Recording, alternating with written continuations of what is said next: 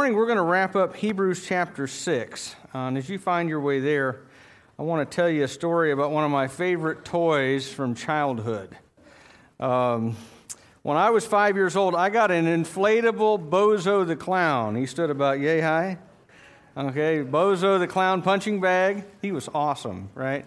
He had bright red inflatable hair that stuck off of his head like horns on a longhorn bull, right? I mean, it was great. And he had a bright red nose that you could blow up, and when you hit him in the nose, it would squeak, right?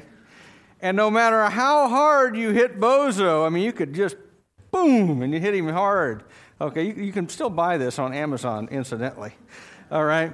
But he no matter how hard you hit him, because he had sand in the bottom, he'd rock over all the way, but then he'd pop right back up and be ready for round two, right?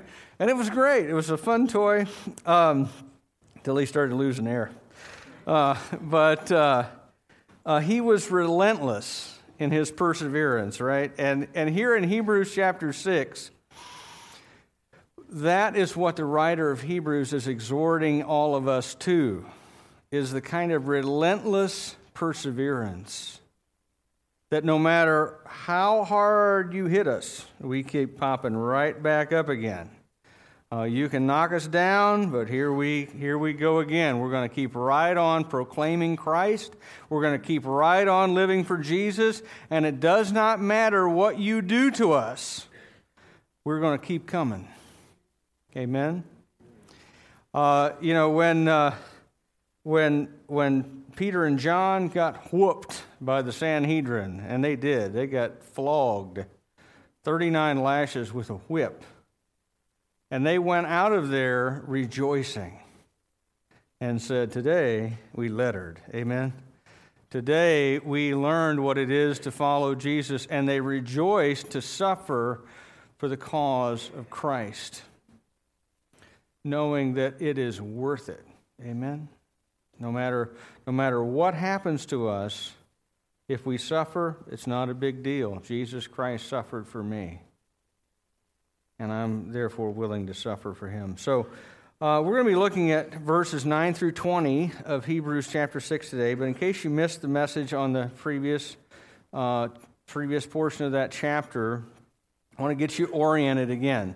Verses 1 to 8 of Hebrews chapter 6 is a stern warning against falling away from the faith. And it reminds us that those who depart from the faith experience God's judgment if they do not repent and turn back to him. Because what is happening in their life if they fall away from the faith is that their life is beginning to produce thorns and thistles instead of useful crops, and therefore they are marked for God's judgment instead of for God's blessing. Now, by contrast to that, the verses we're going to look at here in just a second are all encouragement. There's no warnings in here. It's all encouragement. It's all exhortation to keep persevering, to keep hanging in there, to keep pursuing Jesus, and to keep following him in the teeth of what is admittedly for these people that he's writing to some very severe, strong persecution. So before we jump into that, let's read. Let's pray, and before we read, and let's get our hearts right before the Lord. God, our Heavenly Father, we can never address you enough. We can never call out to you enough because we are in need all the time of your Holy Spirit's intervention and of your miraculous interference in our lives to bring us close to you. Father, I pray that by your Holy Spirit you would lead us into your word, and you would help us to be changed in our hearts and to live that out, knowing that the world we live on is not our home court, that we are here at an away game, and that we will be until the day we stand with you. Father, help us to stand firm in the faith and to be a light in a dark culture among people whose hearts are darkened away from you.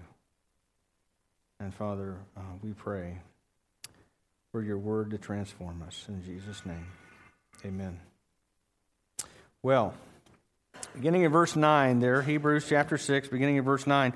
Though we speak in this way, yet in your case, beloved, we feel sure of better things, things that belong to salvation.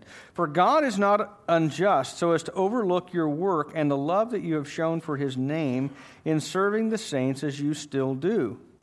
And we desire each one of you to show the same earnestness, to have the full assurance of hope until the end, so that you may not be sluggish, but imitators of those who through faith and patience inherit the promises.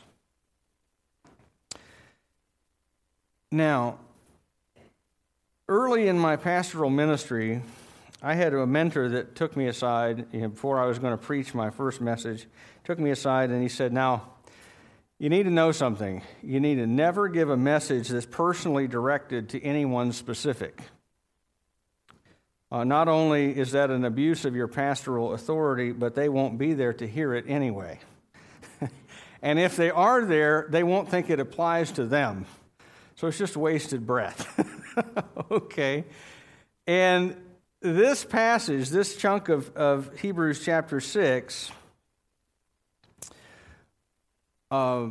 is written there because sometimes a pastor can succeed in making the wrong people feel convicted. And in the first 8 verses here of chapter 6, like I say, he's been giving this strong warning. And he says, and he's worried that some of the people who are reading this are going to be like, whoa, hold on, wait a minute. Maybe I'm not a believer. Maybe I'm messing up here. Maybe I never really trusted in Christ. Maybe I'm expecting judgment instead of blessing from God. Maybe I won't be in eternity in heaven. Maybe I'm lost. And he wants to reassure those people that no, don't worry. Even though we talk like this, we feel confident of better things as it pertains to you. And look at the words that he uses. He says, beloved, sure of better things, things that belong to salvation. He says, as I look at your life and at your faith, that I can see that your life is indeed producing fruit instead of thorns and thistles. So he is sure of their salvation, at least as sure as anybody else can be about someone else. And he is trying to reassure them, even as he is warning them that they're headed toward danger because he loves them. And verse 10 tells us why he has such confidence, why he thinks, as he looks at their life, that you do belong to the Lord. It's because he sees their love and their service for one another and to other believers. He says, overlook your work, that is the service that they're doing, and the love that you have shown for his name in serving the saints, as you still do. So that, in other words, this is not something that they used to do. This is something that is ongoing in the present. That I look at you and I can see your love for other people. I can see you serving them. And I know that only people who know Jesus Christ in a real way exhibit the kind of love and service that you are doing. The reality is, according to the Scriptures, we are saved by grace alone. Amen? Say yes. Okay, amen. Okay, we are saved by grace alone, through faith alone, right? Amen. In Christ alone. Amen, right? But the faith that saves you is never alone. Say amen. Amen. Okay. In other words, saving faith is something that produces a result. If there is no fruit, it is because there is no root. Amen? Saving faith produces fruit. Remember Ephesians 2:8-9, right? For by grace you have been saved through faith, and this not from yourselves. It is the gift of God, not by works that no man can boast, right? Everybody knows those verses, right? I hope you know those verses. If you don't, write them on your hand and learn those verses, right? Those are great verses, but you know what Ephesians 2:10 says? For you are his workmanship, created in Christ Jesus, to do good works, which God prepared in advance that we should walk in them. In other words, saving faith results in something. It results in a visible change in the kind of person that you are. That you, as a result of your faith, love and serve your brothers and sisters. That your life has changed. You are not the same person you used to be, right? That is not that you do good works in order to obtain salvation, but that good works are the result. They are the necessary result. Because everyone whom God saves, he also puts to work within the body of Christ. There is a result, and he can see the result. And he says, look, and God is not unjust to overlook your work either. He sees it too, and therefore you can have assurance that your faith is real. He says, not only can I see it, but God can see it. He can tell that your faith is real because you have love and service toward other people. And so he says, look, don't worry. Here's what he's trying to tell them in verse 9 and 10. Don't worry. I may have succeeded in scaring some of you that have sensitive consciences. In verses 1 to 8, that you might not know the Lord. But he says, no, I'm confident that you do know the Lord. And that he knows you because your life is bearing fruit. Now, verse 11 and 12 are more encouragement to keep on persevering in the faith, to keep on popping back up like the bozo punching bag in spite of all of the opposition that they are facing. He says, some of you have gotten sluggish in your pursuit of Christ. Don't want you to be sluggish.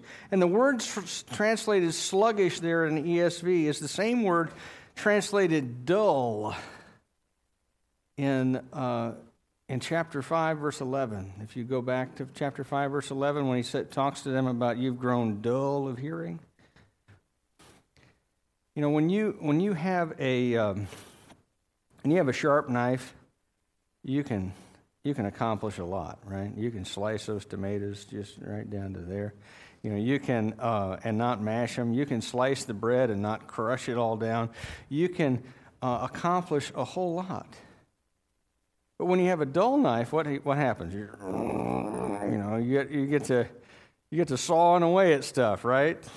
Can't even cut my apple right. This knife is so dull. This is terrible, right? And you have to apply so much more effort because it's dull. And it takes longer. And it's a pain in the neck, right? The idea is the same here. He says, I don't want you to get slow. I don't want you to grow to grow the opposite way in your faith.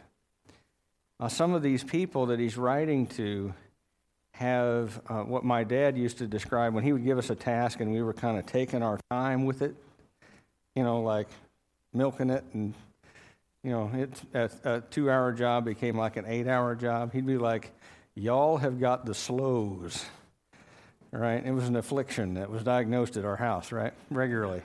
And they would say, he'd say, look, you need to stop having the slows and apply yourself to get this done. You do not have all day here. Get this done. Move, boy, right? I've repeated some of that with my own kids, right? These verses are an encouragement to them to throw some more wood on the fire,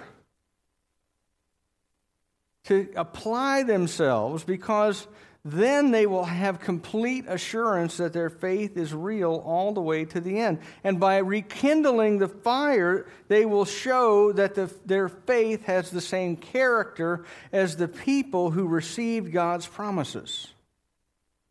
Now, it's not a sin to write in your Bible, so I want you to write in your Bible, and I want you to underline 2 words in verse 12. Faith and patience. Faith and patience. They go together. Those 2 words, faith and patience, go together. Because real faith is one that endures over time. It's not just a flash in a pan. You know, one cynic described Christians as people who are an initial spasm followed by chronic inertia. Right? That should not be true. And that is not what Hebrews 6 is encouraging people toward. It's encouraging people toward the opposite of that. That faith endures over time. And that you want to imitate the faith of people who received God's promises, and the way that they did was that their faith endured over time. Despite obstacles, despite opposition, despite difficulty, their faith endured over time. And now in Hebrews chapter 11, we're going to get a long list of examples and commentary on all kinds of people out of the Old Testament who by faith received God's promises. But before we get there, we're going to get a quick snapshot in the person of Abraham, which is who he talks about in verses 13 to 15. So read your Bible here with me. For when God made a promise to Abraham, since he had no one greater by whom to swear, he swore by himself, saying, "Surely I will bless you and multiply you." And thus Abraham, having patiently waited, obtained the promise.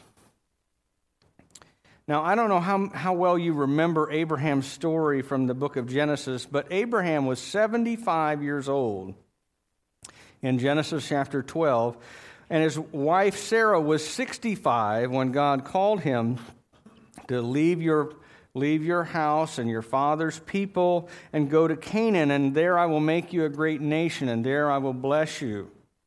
And there I will give you the land that I will show you, and all nations of the earth will be blessed through you, is what God told him. He said, you'll get a land of your very own, and I will give you a multitude of descendants, and I will bless every nation on the earth through you. Now, Abraham is 75 years old. His wife is 65. And he says, and I'm going to make you a great nation with many descendants. Now, how many descendants does Abraham have at his 75th birthday? 0. How many kids does Sarah have? 0. Okay. Now, do you know how long they waited before they had their first child together? 25 years. Now, I know occasionally you read in the tabloids or whatever, a 70-year-old woman has twins or whatever, okay? This lady is 90 years old. Her husband is 100 years old when they have their firstborn son, Isaac, together. Do you think that was a long wait? I mean, I don't know we've got, I think Twyla's here. Yeah, I see her there. Okay. She's 93? 92. Okay, sorry. Added a year, okay. Can I just tell you, that's a long time.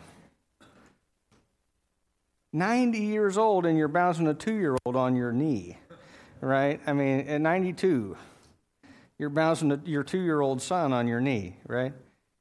Now, I tell you what, we have 4 kids in our house, and we look back, I'm just 42, and we look back on all the times we had to get up in the night with that screaming child, and we go, man, you got to have your kids while you're young, right? So you can keep up with them, right? And I'm not 100 years old, right? Can you imagine?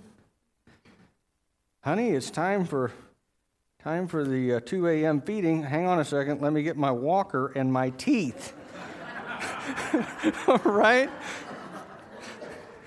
They waited a long time to have their first child. Okay? And yet, through all of that, Abraham continued to believe God's promises, and he continued to wait on their fulfillment year after year after year after year. Abraham believed God. Now, that doesn't mean he did it perfectly. That doesn't mean he sometimes didn't take an unfaithful detour. He did. But over time, his faith grew along with his patience. And God granted him the son that he promised all along with the fulfillment of all of his other promises too. Did he get a land? You bet he did. Did he get a multitude of descendants? Yes, he did. Millions of descendants. Were all the nations on the earth blessed through Abraham? You bet. In fact, I happen to be particularly fond of one particular descendant of Abraham. Amen? In fact, he's the reason that we're gathered here. Though we are not, most of us at least, by genetics in any way related to Abraham. You know, a lot of us are Ostrogoths and Visigoths and Celts and whatever else, right? These barbarian tribesmen were wearing bearskins in the time of Jesus, right? We're those people's descendants. We're Spaniards and Italians and Romans and Gauls. We're nations that were never mentioned in the Scriptures. But we have been blessed through Abraham and his descendants. Amen? God's promises were all fulfilled. All fulfilled.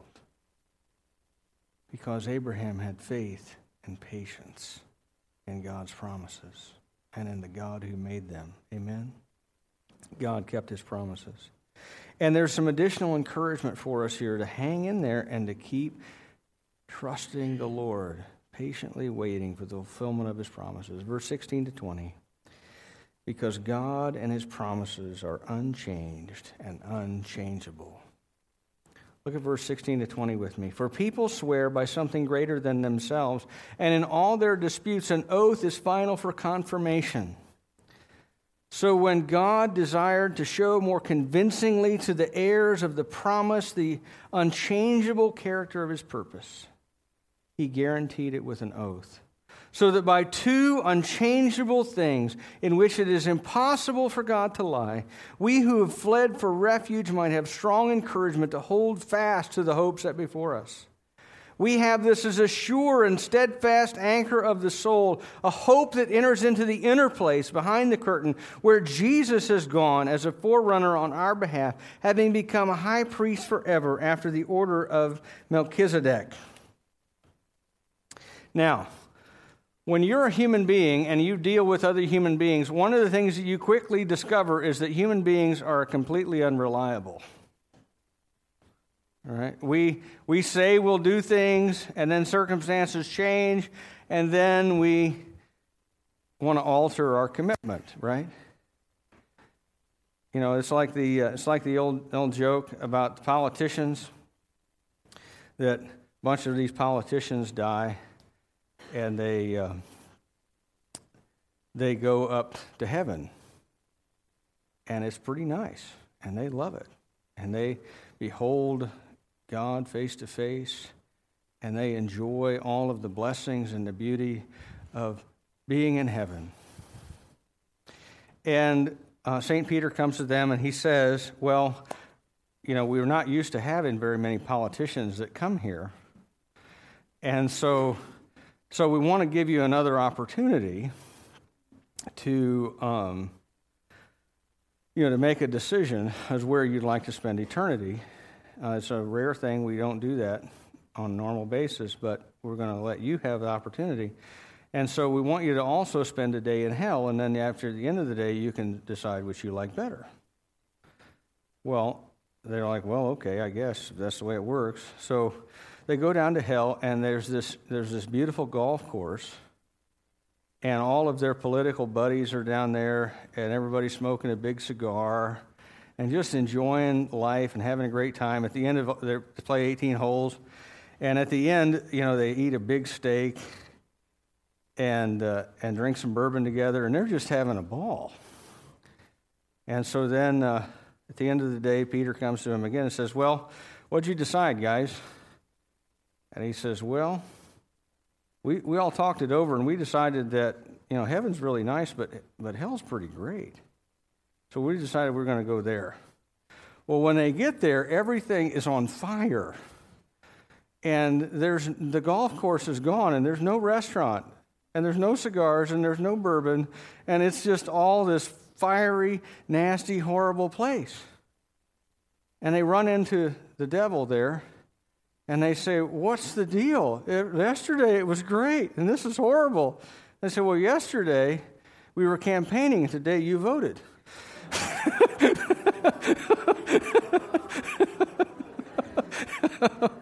Okay. Human beings are not reliable. Amen? And so we always make promises and we make oaths, right? When we were little kids, we'd be like, "Oh, pinky swear, cross your heart and hope to die. Swear on your mother's grave," right? And we even carry this on into the legal realm, don't we? When we want a politician to keep his word, now again, I understand this is a limited time offer, okay? But nevertheless, when we put the guy into office, what do we have him do? Put your hand on the word of God and raise your right hand. You solemnly swear to uphold and defend the Constitution of the United States of America, right? When we go into a criminal trial, same deal. Put your hand on the word of God. Do you swear to tell the whole truth, nothing but the truth? So help you God. Right? Do you swear? Why do we have people do that? Because people don't keep their word. They don't. And they always swear because they want to somehow in some circumstances say, "Well, this time I really am going to keep my word." They always come up with an oath or they swear to something. And they always swear by something greater than themselves, by their mother or by the Bible or by whatever, right? But look at verse 17 and 18 here and follow the argument with me. When God wants to make us certain that we who understand and believe his promises, that those promises are going to be kept, he has a problem, doesn't he? He can't swear by anything greater because he is already the greatest being in the universe. There is nothing greater than God and his word to swear by. And we should not worry because God has made them and he has confirmed them, according to the scriptures, with an oath. And so we have two unchangeable things to rely on. We have God's word, where he made us the promise. And his character can never change. Can never change. The Lord says, "I, the Lord, do not change, so you are not destroyed." We do not need to worry that God's character is ever going to change. And he also confirmed his character with an oath. And he said, "I will certainly do this for you." And so and since it's impossible for God to lie, we have double the assurance that God's promises to us in Jesus Christ are going to be kept. And God has gone to this extraordinary length for us precisely to provide us with encouragement to hold fast to the hope that is set before us. What's the hope? that we have. Our hope is our eternal life through faith in Jesus Christ. So how do you know that you're going to have eternal life and that you're going to enjoy it forever on God's presence on the last day? Well, so far we've seen three things that give us assurance. First, we have the assurance that comes through the fact that our faith is bearing fruit in love and service to our brothers and sisters. That's verses 9 through 12. You want assurance that your faith is real? Is it producing fruit? That would give you assurance. But in addition to that, we have the unchanged and unchangeable character of God Himself. And then we also have the unchanged and unchangeable oath of God to bring His promises to fruition in our life. And so we have three solid biblical pieces of great encouragement for you and for me that we will forever enjoy eternal life. You got time for one more? There's one more here in these verses. Look at verses 19 to 20. Few quick things here I want you to see. First, circle the word anchor in your Bible. The word anchor. If you go to the Priscilla catacombs in Rome, you will see dozens of anchors, as I understand it, carved into the wall. And the reason is from these verses right here. You know what an anchor is? An anchor is something solid, something heavy, that keeps your boat from drifting away when the waves crash and the winds blow. You know who our anchor is? Jesus. Our faith is not some mad hope that we have. It's not resting on nothing substantial. It is tied off to Jesus. And Jesus has already done what we are trusting Him that we will one day be able to do, which is to be raised from the dead and to enter into the presence of God. Jesus has already done that. And we are trusting that He is able to enable us to do that as well. I want to show you this here, verse 19. You see that language there about the inner place behind the curtain? You know what that is? What he's talking about there is in the tabernacle and the temple, you had a division within the temple proper between the holy place and the most holy place. You've seen Raiders of the Lost Ark. You have seen a representation of what the ark looked like. And the ark was a wooden box, and it had two cherubim up on top that represented the presence of God, the holiness of God. And God was pictured in the Old Testament as enthroned above those two cherubim on top of the ark, as if this was His throne. And God's presence did dwell in the tabernacle and in the temple. You had the Shekinah glory cloud that came down from heaven and rested above this thing. But that ark in the Holy of Holies was protected by a veil, a thick curtain that hung in front of it. And only the high priest, and only once a year, on the right day, and only with the blood of sacrifice could go behind that curtain. Because to go into the presence of a holy God was a dangerous thing. And he had to go past this curtain that was also woven into it two cherubim. And those two cherubim are significant. You know where else you see two cherubim? Genesis chapter 3. In Genesis chapter 3, Adam and Eve sin. And when they sin, they are put out of the Garden of Eden. Part of their judgment is that they are cast out of the garden. They can't live in God's presence anymore. And do you remember what God put there to guard the way back? Two cherubim. But when Jesus died,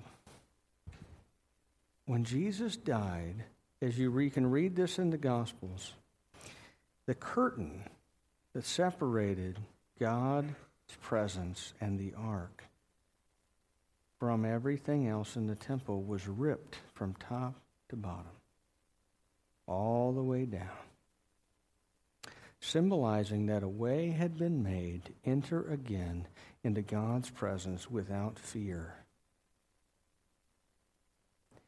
And do you know who was able to enter into God's presence that way? You and me.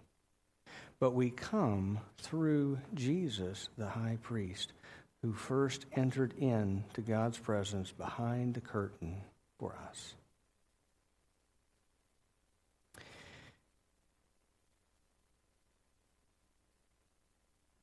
You'll remember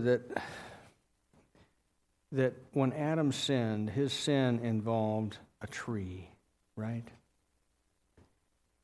And so 2,000 years ago, Jesus hung on a tree to atone for all the sin of Adam's descendants. And because of that sacrifice, we have a forerunner who enters in through the veil into the presence of God. And it's no longer, therefore, for us a fearful thing to come into the presence of God. It's a joyful thing. It's a time when we get to experience. One day we will enter into the presence of God, and we will not be afraid. We will instead experience the joy of fellowship with God that we were created for, and which no one has been able to experience apart from Jesus ever since the garden. And one day we're going to enter through the veil. We're going to stand in the presence of God because we have a great high priest who is our forerunner, who is already there. And he has tied our boat off to him, and he is pulling us into shore. Amen? How do I know that that's going to happen? I know because God's character and his promises are unchanged and unchangeable. And Jesus has already done what we will one day do because of our faith in him. So, are you encouraged today? Hope so. I hope you know deep in every recess and crevice of your soul that God and his promises are unchanged and unchangeable. I hope that you know that we have a Savior who has passed through the curtain and into the presence of God, and who is able to take us there as well, and who one day will certainly do so. I hope that you're encouraged to hold fast to your hope, because we have strong encouragement from these two unchangeable things. Amen? We have encouragement in the Word from the God with whom it is impossible to lie. And thus we know for certain what awaits us at the end of the race. And so we hold fast. We persevere no matter what. Amen? We get knocked down and persecuted and assaulted and imprisoned and killed, but we don't worry about it. Why?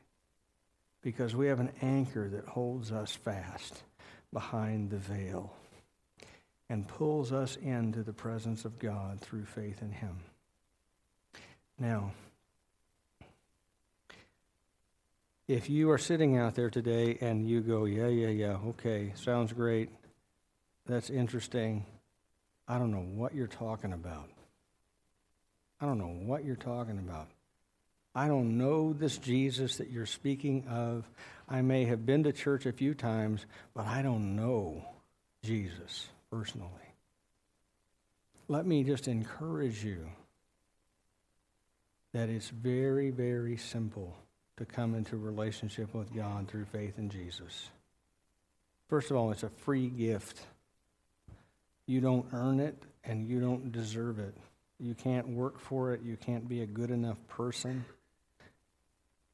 it isn't, well, if I'm a nice person and my good deeds outweigh my bad deeds, well, then I get into heaven. In fact, the Scripture says, all your righteousness is as filthy rags before the Lord.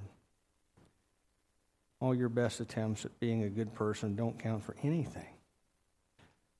Because, contrary to what a lot of people think, the world does not divide between bad people and good people. It divides between bad people and Jesus. Jesus is the only good person who's ever lived. And the only reason that he is good is that he is the perfect, only begotten Son of God who came into the world to live a life that you and I could not live and die on a cross on our behalf and be raised from the dead to give us new life.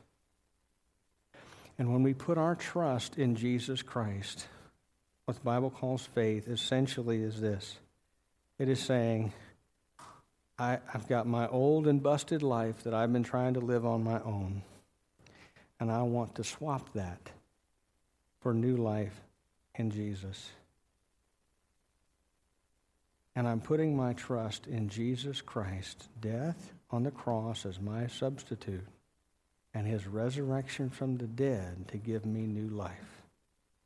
And when you do that, an amazing series of things happen. You receive new life from God. The Holy Spirit comes into your life to live and to change you from the inside out, and to mark you with the seal of the Holy Spirit that you will be one of the people, one of the millions and millions of people who will one day stand in the presence of God around his throne. And to enable you further to live for him in the here and now in a way that brings him glory and does you good. So I want to pray, and if anybody has never put their trust in Jesus Christ, I want you to do so right now as we pray. Let's pray together.